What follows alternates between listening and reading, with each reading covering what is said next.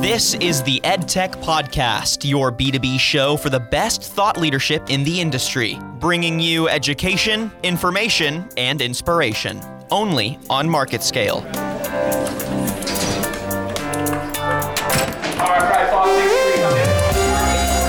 They're no longer sitting there with a pen and paper. Virtual reality is an interesting medium where students can access a wide range of content.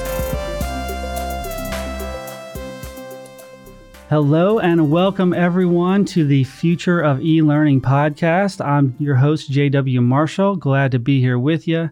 And we're going to talk all things e-learning again today with our special guest, Ramesh Balan, CEO and founder of Nomadix Corporation. He is a serial entrepreneur, successful business executive, inventor, technologist, you name it, he has done it. He is always out there thinking differently, unconventional, outside-the-box approaches to solving large-scale and complex problems in a lot of different industries, including interactive media, telecom, healthcare, and now, most importantly, what we're talking about today, education. So we're going to try to solve all of the issues in education today, if possible, at least go into some depth on some really key topics that are growing in their impact that they're having in this digital revolution that we're experiencing. We're going to talk active learning. We're going to talk personalized learning, platform-driven learning, AI, all kinds of good stuff. But before we start, I want to give Ramesh a chance to just give us a little bit of background about yourself and your roots in education. Hello, everyone. It's great to be here. JW, thanks for having me as your guest. Of course. This is what I'm very passionate about. I started out when I was very young. I'm the son of my mother is a high school math teacher, so grew up to be very passionate about math, science, and also engineering. Education played a really vital role while I was growing up. So after I finished my engineering, I pivoted and I wanted to become a computer scientist. So finished my master's in computer science, and I was fortunate to be part of one of the first computer graphics, computer animation companies in the world. And I got the chance to work under the father of computer animation himself, Dr. Charles Suri. Oh, wow. Then after that, I got to work in Bell Labs back in the 90s when it was in the glory days. And I became the head of the innovation at Bell Labs. And after that, mid-90s, I've been an entrepreneur for about 25 years now, and multiple companies in several industries. Fortunate that I decided to go back about 5 years ago to my roots and founded Nomadix. It's a dynamic active learning platform for different education segments. Great. And that's where we are at. Perfect. And I know you have roots in education. My mother is an educator as well, K-12 for many years. Your mother was an educator as well. Is that correct? Absolutely. She was a high school math teacher. And you were grading papers as a young child. Yes, 9 years old. And I had lost my dad when I was 7 years old. And so she raised me. She's a single mother, and I was the oldest son. And I graded papers, she fed me, and we were all happy. It worked when you've come so far from that education background in your roots. So I wanted to touch on that. We have kind of a hot take here, a fun fact that we want to kick off before we get into the meaty stuff. But you were sharing with me some statistics that education and learning curriculums are the most under-digitalized and undisrupted verticals in the world. We may not think of that as much here in the U.S., but less than 2.5% of the education economy globally is that's all that's spent on technology, which is crazy. And so, why is that the case? And when do you foresee it changing? Yeah, I mean, I was shocked when I saw that. The numbers came out about a year ago from one of the leading market research analysts.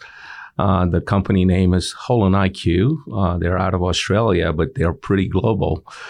And they had come out with this report that, 2.5%. I mean, that was shocking. But if you look underneath, there are several reasons that you can think of why it is, because learning itself is pretty complex. the entire process of learning, how the cognition develops, the neuro and the behavioral sciences behind it. I don't think we as humans really have got our hands around it. We don't fully understand it, let alone try to have a digitized process just really help us through that. So that was probably the only thing. I mean, if just come to think about maybe a parallel, right? So just give another example. So look at digitizing boarding pass for us to travel, right?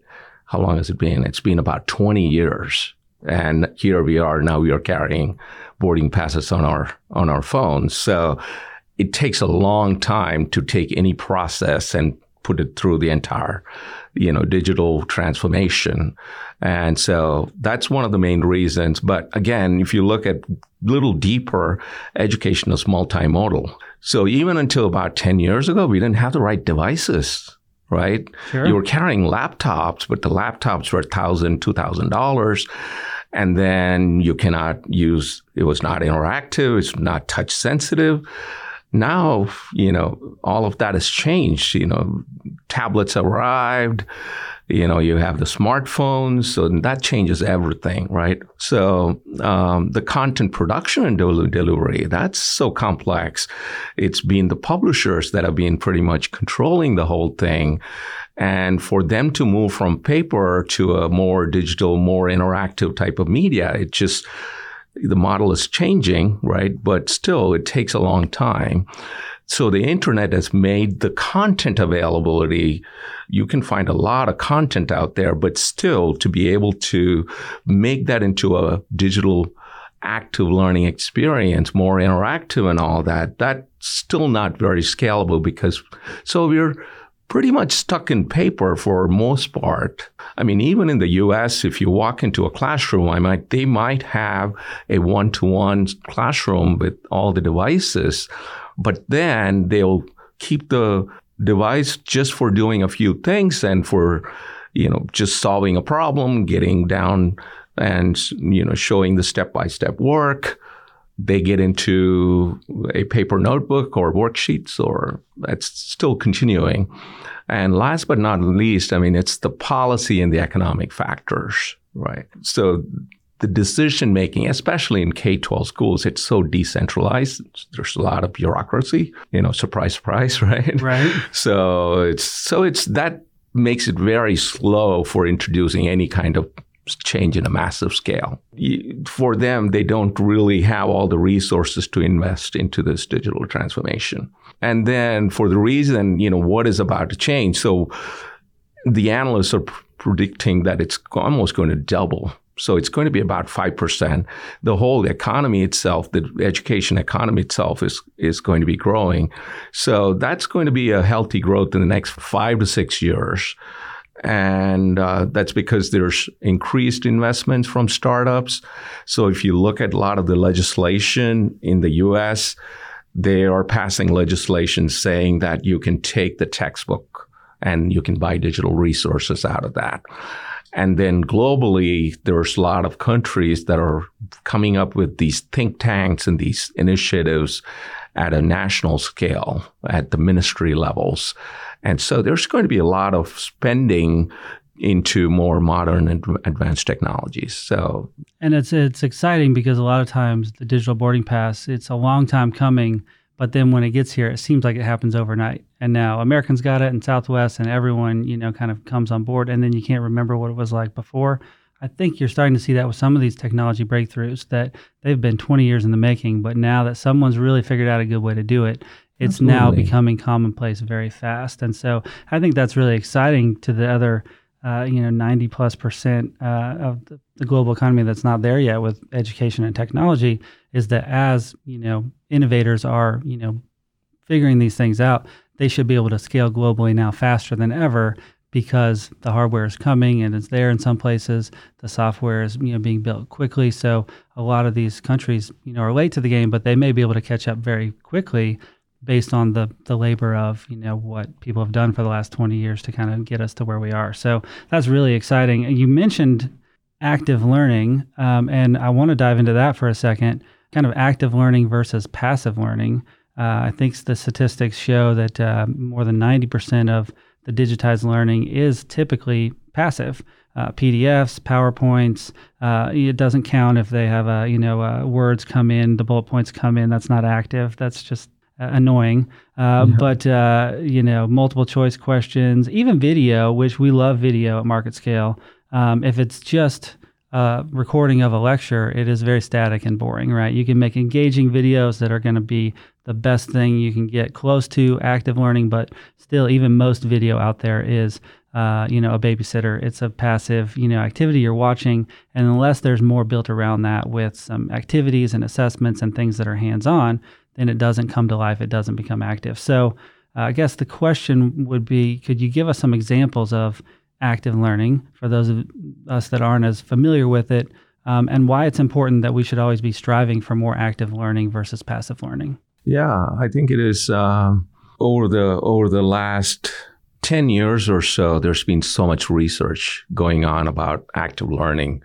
And there's even like a learning pyramid, if you could visualize that, how like at the top of the pyramid, which is starting with reading and listening to podcasts, and listening to lectures, watching videos, all of that is top of the pyramid, and how the learning retention and the effectiveness is 5-10%. And then when you get into more of the sharing of information and all that, that gets you up to about 20-25%. Only when you start actually doing, practicing, experiencing, and also coaching, right? Teaching. It's the best form of learning. So that gets you up to the 80+% in terms of cognition development and learning retention and all of that. So there's a lot of research around that. I mean, it's very interesting. When we were starting to study this topic, I found a quote from one of the Chinese Confucius philosophers back from 2,200 years ago. And this is what it says. Tell me and I'll forget. Teach me and I may remember. Involve me and I learn. There you go. Okay, that's what active learning is all about. Learning by doing, practicing, experimenting, and experiencing. So if you want to look at some of the examples and where we are at in this whole digital transition, what typically happens is we have found a good way to digitize lectures, right? You can have distance learning where you can put the picture, you have Skype or Zoom, or you have somebody giving a lecture, right? And a lot of students are listening to it. That's synchronous learning. So all those are passive learning. And then you give lots of reading material. So there's the PowerPoint slides, there's the PDF files, there may be some audio files, all of that. That's all great. Then when it comes to actual, let's go through the process of getting them to do a problem set or do some practice, right? Some repetition work, especially in math and all that. That all gets down to worksheets.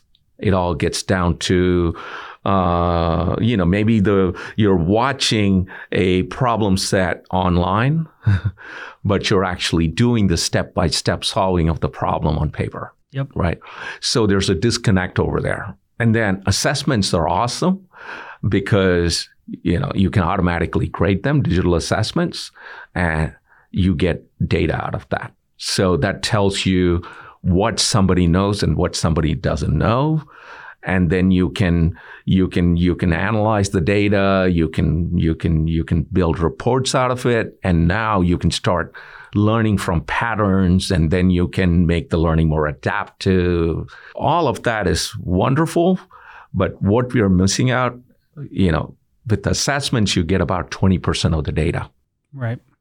How the learning cognition develops and how the learning happens is in about 80% of the step-by-step learning, right?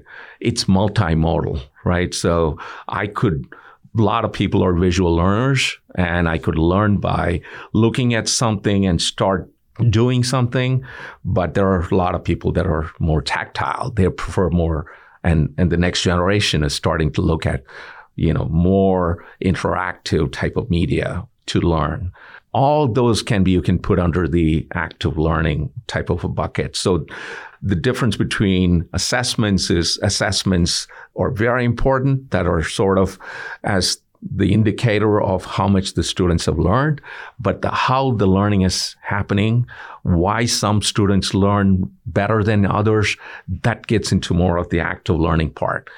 Digitizing that part, I mean, now you're starting to get into the more granular levels of detail. And once we have sufficient data out of that, we actually call it augmented intelligence. AI is more of the deterministic data sets that you capture using assessments.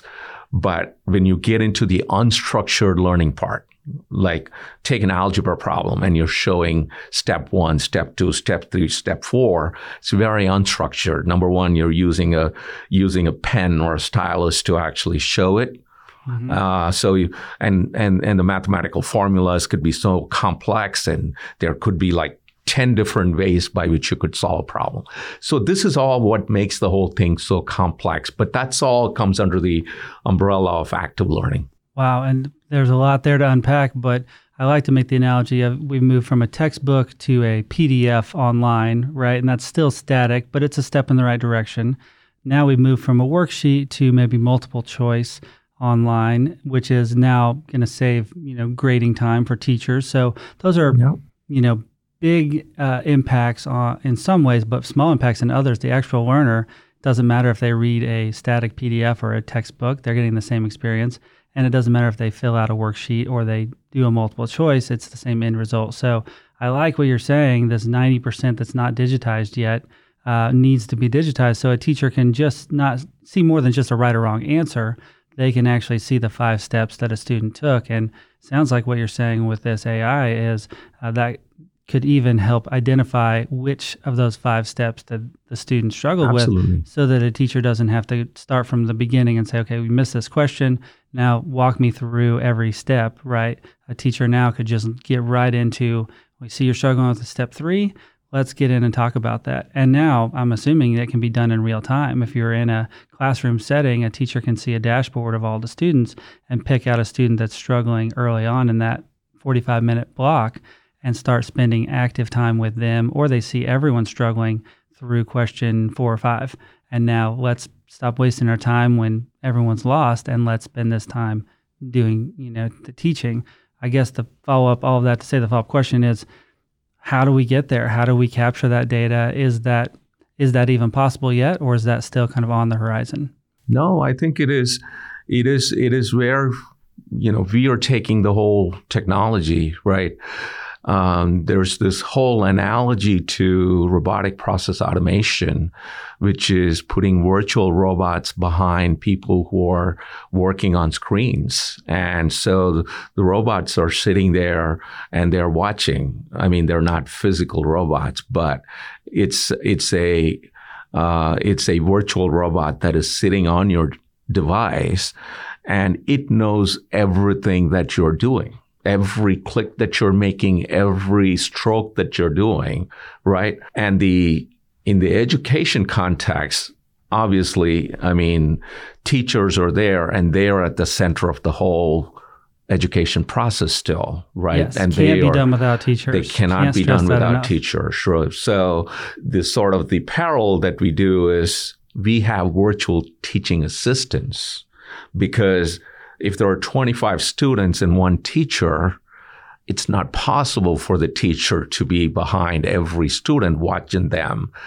every minute of the class period. So what the technology can do right now, the virtual teaching assistants would be sitting behind the shoulders of every student. And since you're getting into the active learning part and they're doing it on the screen digitally, it would be watching everything, and places where it's smart enough to intervene and provide instant feedback.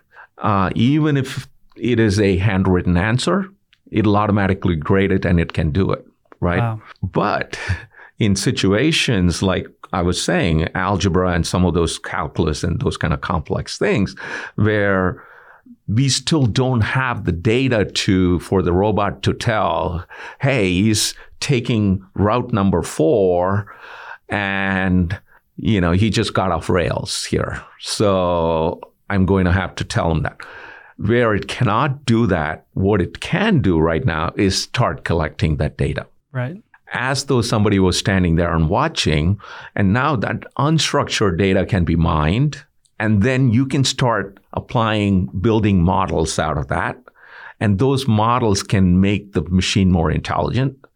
And then at some point, we will have sufficient data that we can train these virtual teaching assistants to be smarter and smarter. Wow. But this whole idea is, and the difference is, in the enterprise world, you use all these virtual robots to replace humans. In this case, what we are doing is we are using these virtual teaching assistants to accelerate the cognition development of humans and make humans smarter. Right, at the learner level and the teacher level, right? Absolutely. To get the most out of that time that they have together. That's exactly right. Yeah, we are arming the teacher with so much intelligence that they don't have, so they can have deeper insights into some of the specific students that are struggling with something. And they not only know that they are struggling with a certain concept or a certain problem, now they can actually get into why is the student, because they can exactly pinpoint whether they, instead of doing a plus sign, they put a minus sign. So it's focused intervention, not just shooting in the dark and trying to. So right now, what you can do is, if you're giving them an assessment, so you'll say, answer these 3 questions. And if they get question 2 wrong, you'll put them back and say, go into problem 1 first, or give them based on the adaptive tree. You'll go and say, okay, learn this concept again and try to do this problem again. Here you know exactly where the student is going on. So the kids get more motivated because you're not just going and asking them to go and do something over and over again, right? The solution is so specific. So it's more effective learning, right? The kids are more engaged because you're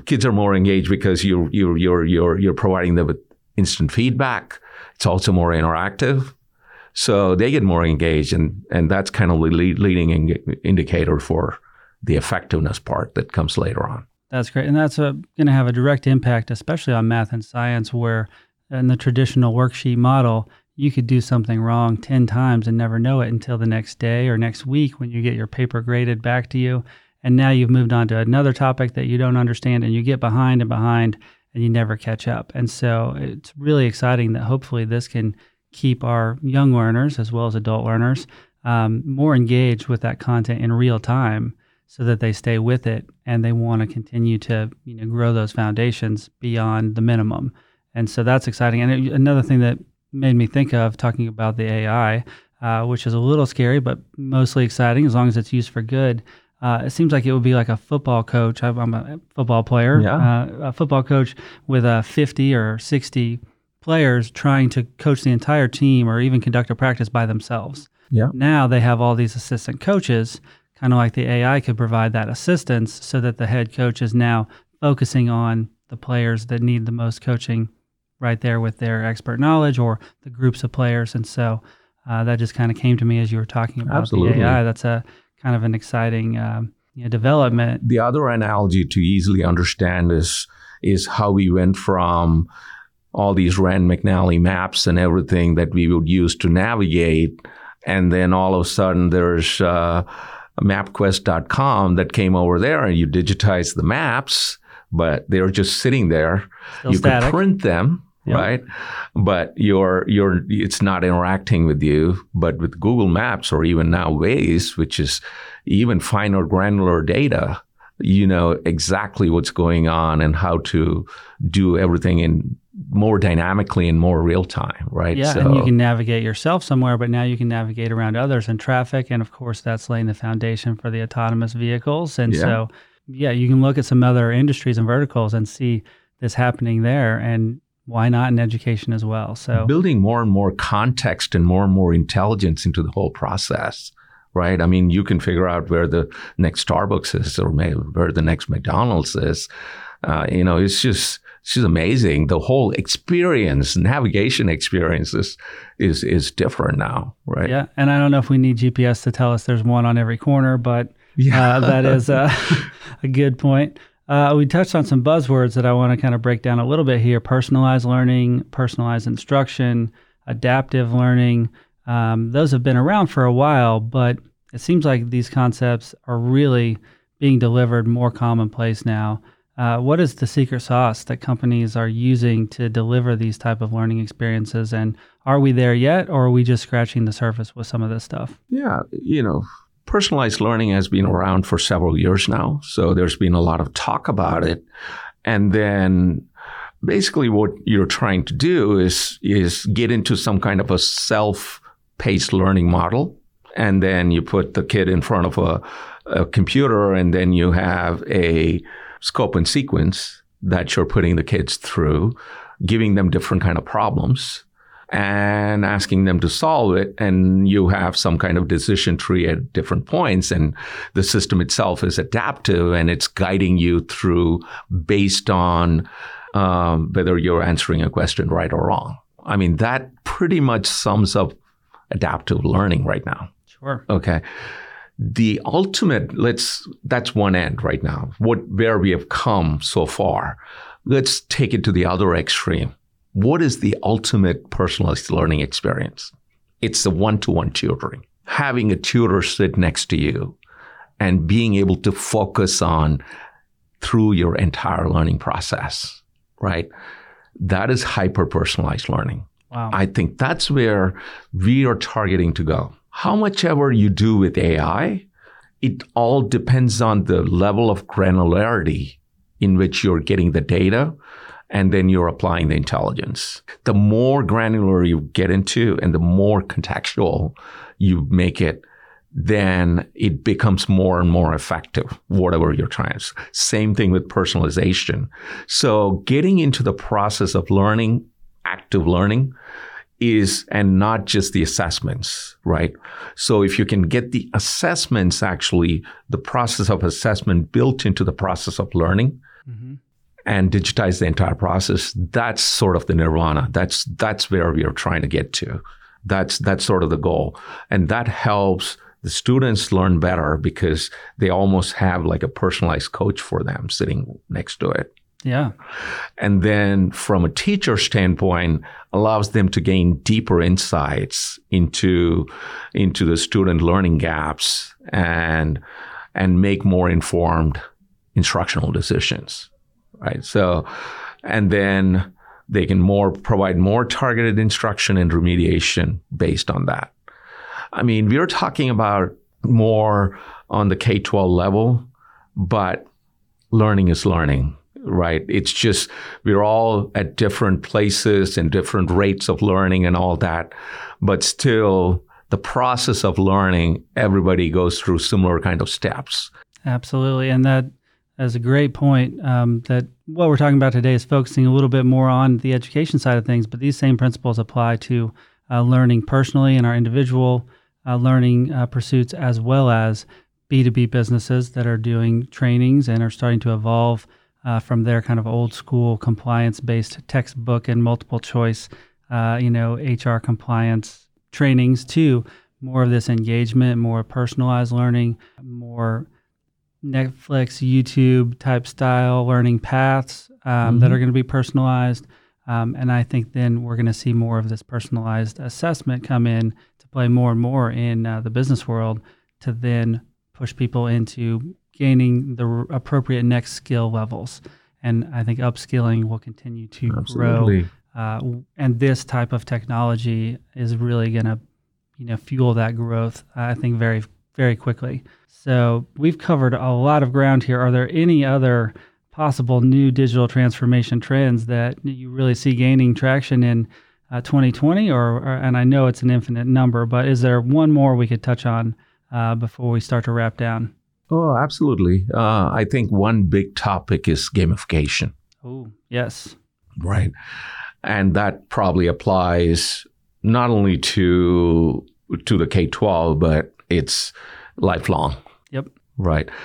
And I've talked to some of the CTOs of Udemy and some of these MOOCs and massive online courses and all that. One of the things that they really struggle, or the challenges that they're trying to overcome, how do you engage these people? Mm-hmm. Right?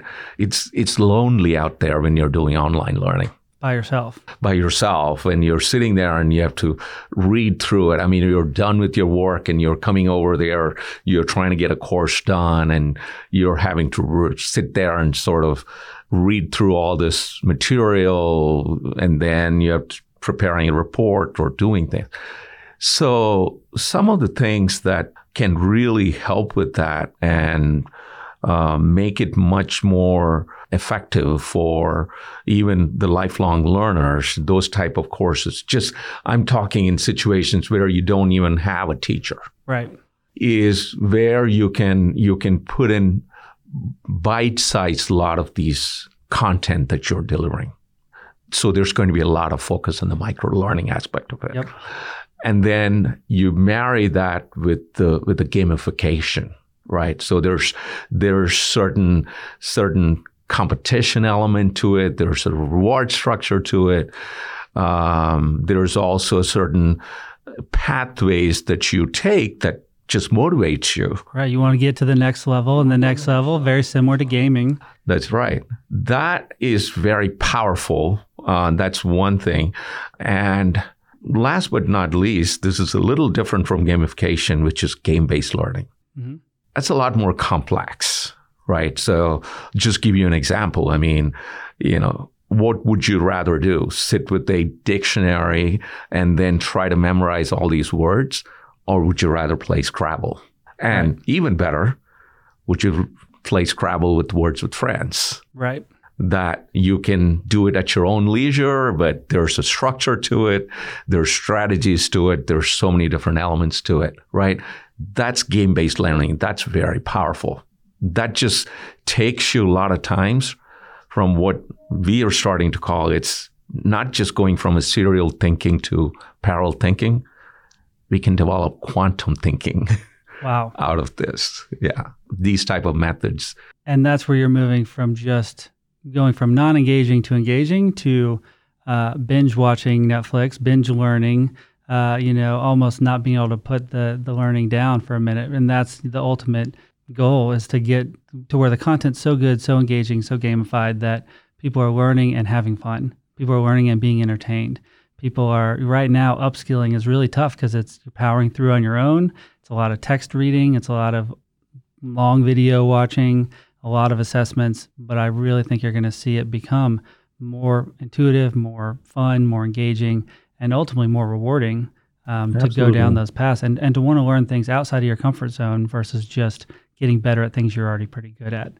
Which is exciting. We're winding down on time here, but I have one more question because we haven't really touched specifically on a platform-driven approach and how that can help enterprises and schools both with this digital transformation process. And so I know you're an expert on this, and I want to cover this before we wrap up our time today. So give us your thoughts on this platform-based approach and how that can really help accelerate this digital transformation process. That's, some of the problems that we've been overcoming with the devices, all of that is taken care of, right? Now it's about content. Now it's about creating better experiences, better engagement, better effectiveness. How can you do that at scale, right? Because if you think about sort of the process that you have to follow to go from sort of a static learning experience, right? Even if it's like active learning material, it could be a problem set, going from just a PDF problem set over to something where it actually captures your step-by-step, automatically grades, provides instant feedback, gamifies it, all of this. The biggest thing that you need to get all those things done is custom software programming. Right. As long as we have that kind of complexity that is driving this whole conversion, it's not going to scale. Makes sense. That is the biggest challenge right now. And the accessibility if the publishers, big publishers are the ones, that is the only content that is out there that needs to be made into more interactive and dynamic format, then you can say, oh, okay, so it's the problem of the publishers because maybe they have the resources. They can spend $100 million, set up an infrastructure, hire all the technical programmers and all those people, and then push the static material that they have through that, and then convert their content and then deliver it. What that does is, number one, it's not going to be it's not going to be fast. It's going to take a lot of time. Right. It's so expensive. So they're going to pick which one sells best and which ones they have the competitive advantage, and they're going to invest in that and they're going to convert that. Okay. And there's going to be a lot of them that are going to be put in the pipeline that'll probably take years to digitize. And then the second thing that it's going to do is, but the education world is not like that anymore. The access of content has been democratized with the internet. There's just so much content. There's small publishers, there's medium publishers, there's individual authors that have amazing material, right? That they've spent years.